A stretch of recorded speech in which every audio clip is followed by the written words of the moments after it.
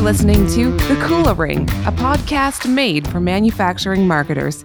Here are Carmen Perry and Jeff White. Welcome to The Kula Ring, a podcast for manufacturing marketers brought to you by Kula Partners, an agency made for manufacturers.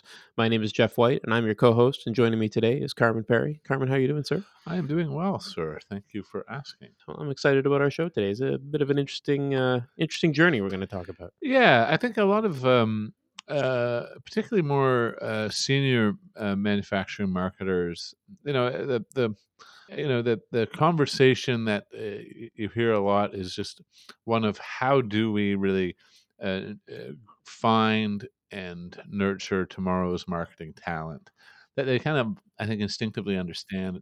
It has a more diverse skill set requirement than perhaps what we were used to 20 years ago or what have you.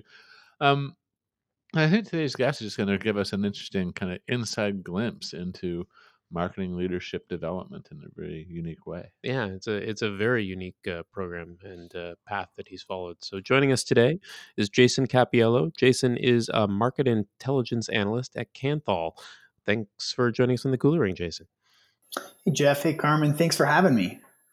Hey, Jason, a real pleasure to be chatting. And look, I know that Kanthal is part of the Sandvik group overall as well. So maybe just give us a bit of an introduction to the group and tell us a bit more about yourself as we get underway. Sure. So where to begin? I guess starting with Sandvik. So first of all, they're a Swedish engineering company, about 40,000 plus people globally. And they focus on really three different areas. First would be the mining and construction. So they have drills, trucks, shovels, also automated mining systems now. And then the second would be the machining solutions. So looking at tooling technologies, really that subtractive manufacturing that we know and love. And then third is Sandvik's materials technology business area. And that's actually where Kanthal sits. So it's focused on steel products. It's basically founded with that technology over 150 years ago. And we graduated into this specific brand of Kanthal, which focuses on heating technology. So it's some heating products, some insulation, really working with industrial processes. Very cool. And I guess give our listeners a bit of an introduction to you. Yeah. So my background from education is actually mining and minerals engineering. So I went to school, Virginia Tech, and then I did a study abroad program in Europe focused on resource engineering. And so that kind of introduced me to the manufacturing side of things when we were understanding, okay, this is how engineering works, but in order to get there, you have to have the machines, you have to have the tooling required to, drill, blast, load, and haul a bunch of rock. And that was really my introduction to Sandvik overall. And so when I was graduating, I was looking into different programs there.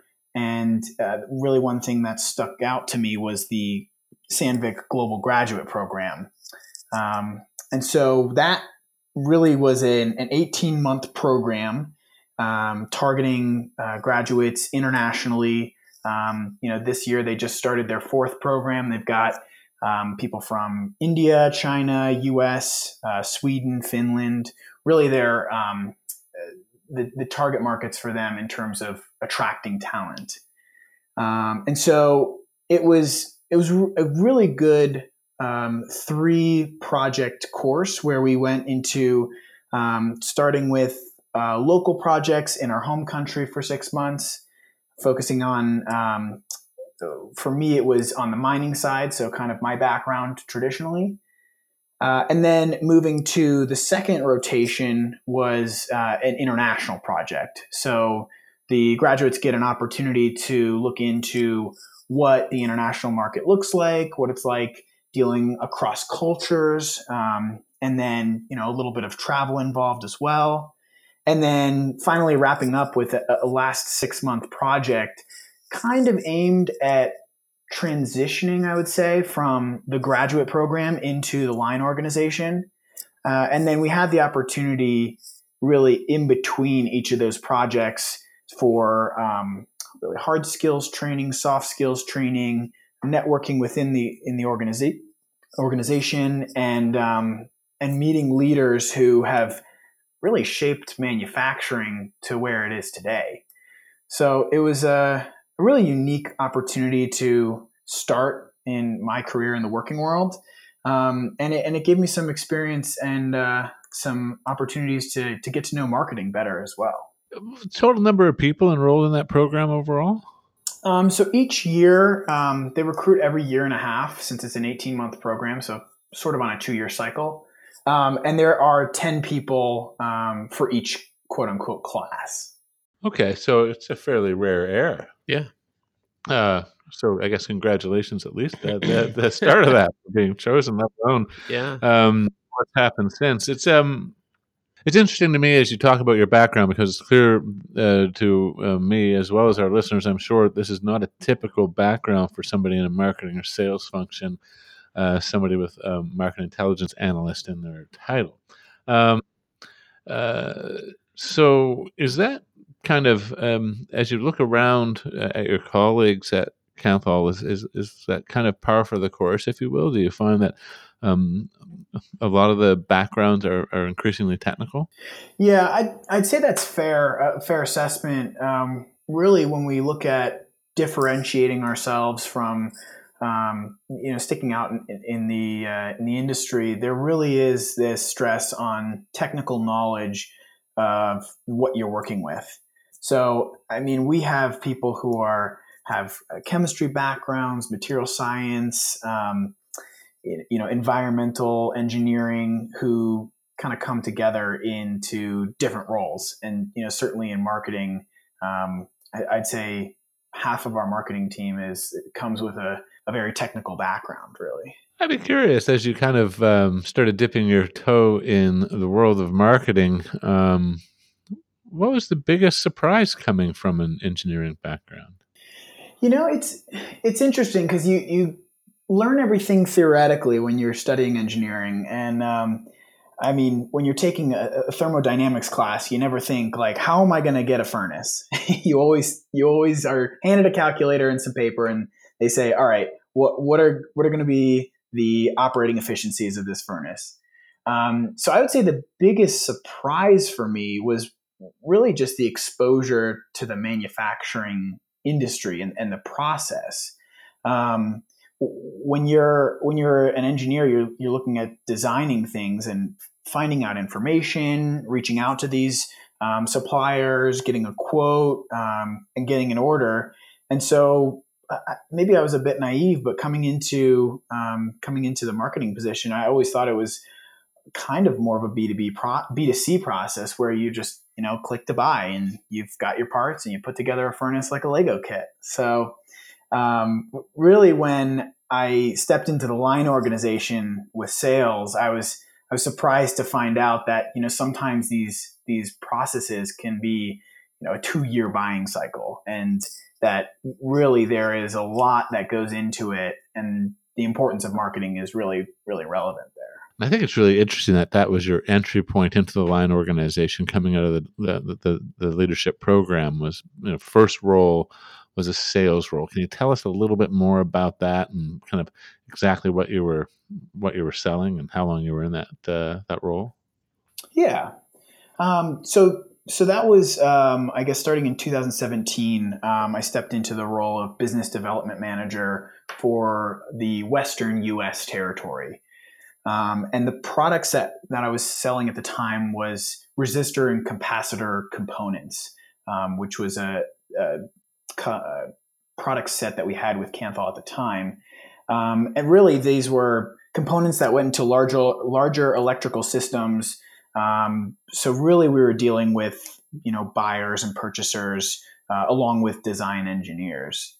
And so when I started, that was when I began meeting with customers, understanding, decision makers in an organization and getting to know better what the buying process was. And in addition to the sales side, I was working with some of the marketing in terms of improving the website, in terms of our visibility, really reducing the number of clicks that it took for our buyers to find out what they were looking for. And so that's kind of what gave me the taste for the marketing side is, we'd be going into customers who had to buy 3,000 different components for example, a hot tub control panel. And so when I met with the purchaser for that specific company, he says, I don't have time to spend 5 minutes digging on your website to find the part that I'm looking for. I need to get in contact with you, and I need to get my job underway. So it was a surprise, but it really showed me that there needs to be a little bit more customer focus when it comes to sales from the marketing side. It's it's somewhat easy, and I think for me to imagine, and maybe it is because I have sales background myself, but how that can influence your approach to thinking about marketing and how it just informs your worldview. I often wonder about this in reverse, so I guess I'm going to challenge you with answering my own question. I guess I kind of wonder sometimes if that makes it almost because you said yourself you started in that role in 2017, so you have a couple of years experience in it. Is there a caution about maybe letting your worldview from a marketing perspective be too informed by that limited slice of sales experience? Kind of on its head a bit. I kind of wonder about that about myself. I suppose I kind of wonder, are my instincts on this maybe just too informed by a very narrow slice of experience that I've had?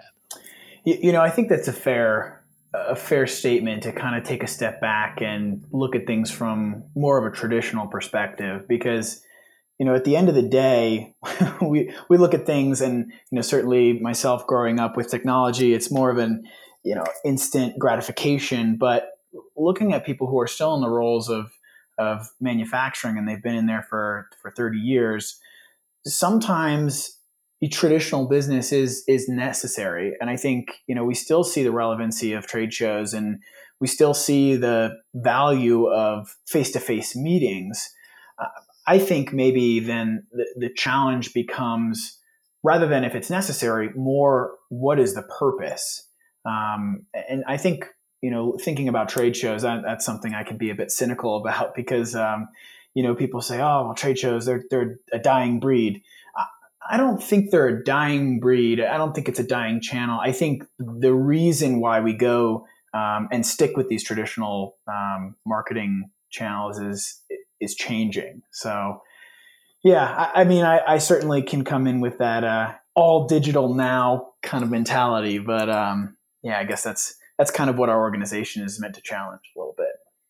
Are your digital marketing efforts bringing in too many junk leads? Stop wasting time and distracting your sales team. Account-based marketing can help give your marketing strategy the laser focus on qualified buyers that you need to increase your pipeline velocity, close more deals, and grow your business faster. We've created a sample manufacturing ABM plan to help you get started. Download the sample manufacturing ABM plan at bit.ly/sampleabm. That's bit.ly/sampleabm. So we've been down the trade show tangent on this show, I think, a number of times. Many times. There's something about it. People, I kind of can roll my eyes a bit sometimes just because it's so cliche, but so many businesses are relationship built businesses, and it's easier to do that in that kind of environment than it is in many others. And then, of course, sometimes there's, if you need to see it, touch it, feel it, whatever, in order to buy it, a trade show environment is somewhat efficient in that regard. Yeah. So I don't think that format's going away anytime soon, because I just think as humans we have this kind of urge to be together. Yeah, I think so. But we were even speaking with somebody not that long ago on the podcast who actually sells equipment like cash and carry at their trade show. So, for large $10,000+ machines. But at the risk of turning this into episode 4 of our trade show series, that's kind of well, Yeah. I guess when you think of that formative role in sales, I guess just how do you think it has impacted your approach to your current job? Yeah, I think, I mean, there's a lot of things that have influenced kind of where I am today with you know, looking at data as driving decisions for the organization. And if I look at the influence on, I guess there's two main influences. The first is what you were asking about, which is the sales background. But then I also think that the kind of the company culture that we have at Sandvik has also had an influence. So I'll touch on that first. Um, I really feel working with this Swedish company, we've got this this idea of an empathetic approach to things. Sweden is a very consensus-driven culture, and I think that exposure from the leadership during my global graduate program gave me really the understanding that we need to know what the customer is doing.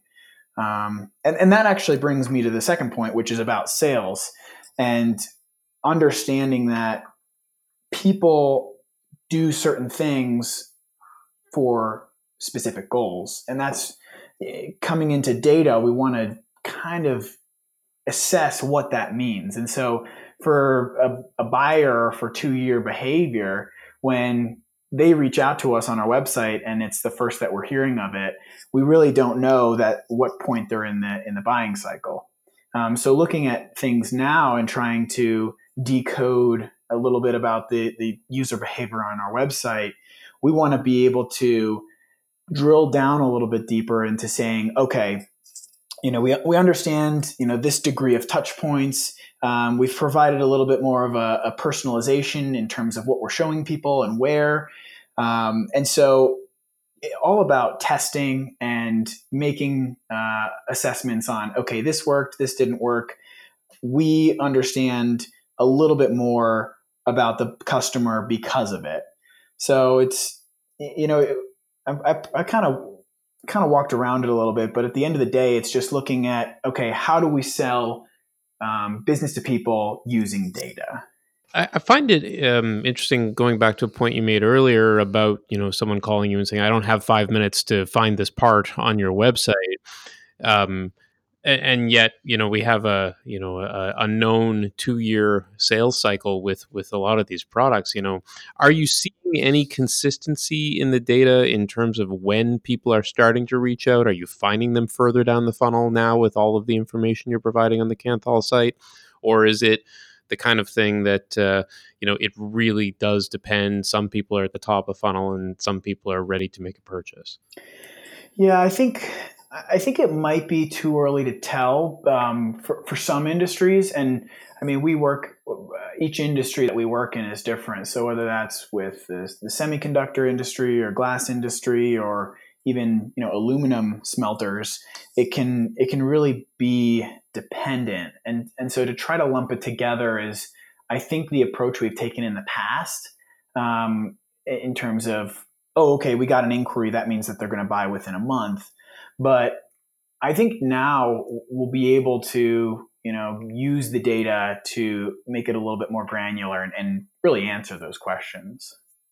Yeah, I was kind of curious, Jeff. I think we're kind of answering or dancing around the same question. I was kind of wondering, have what are it's maybe too much of an inside baseball question, of course, but I was kind of wondering, what are the data triggers to help that you found to be useful in helping to ID where somebody is at in that buying cycle? I've often, as you're trying to analyze those initial site behaviors, it's have you found anything that tends to be an interesting leading cue to letting you know roughly where somebody's at?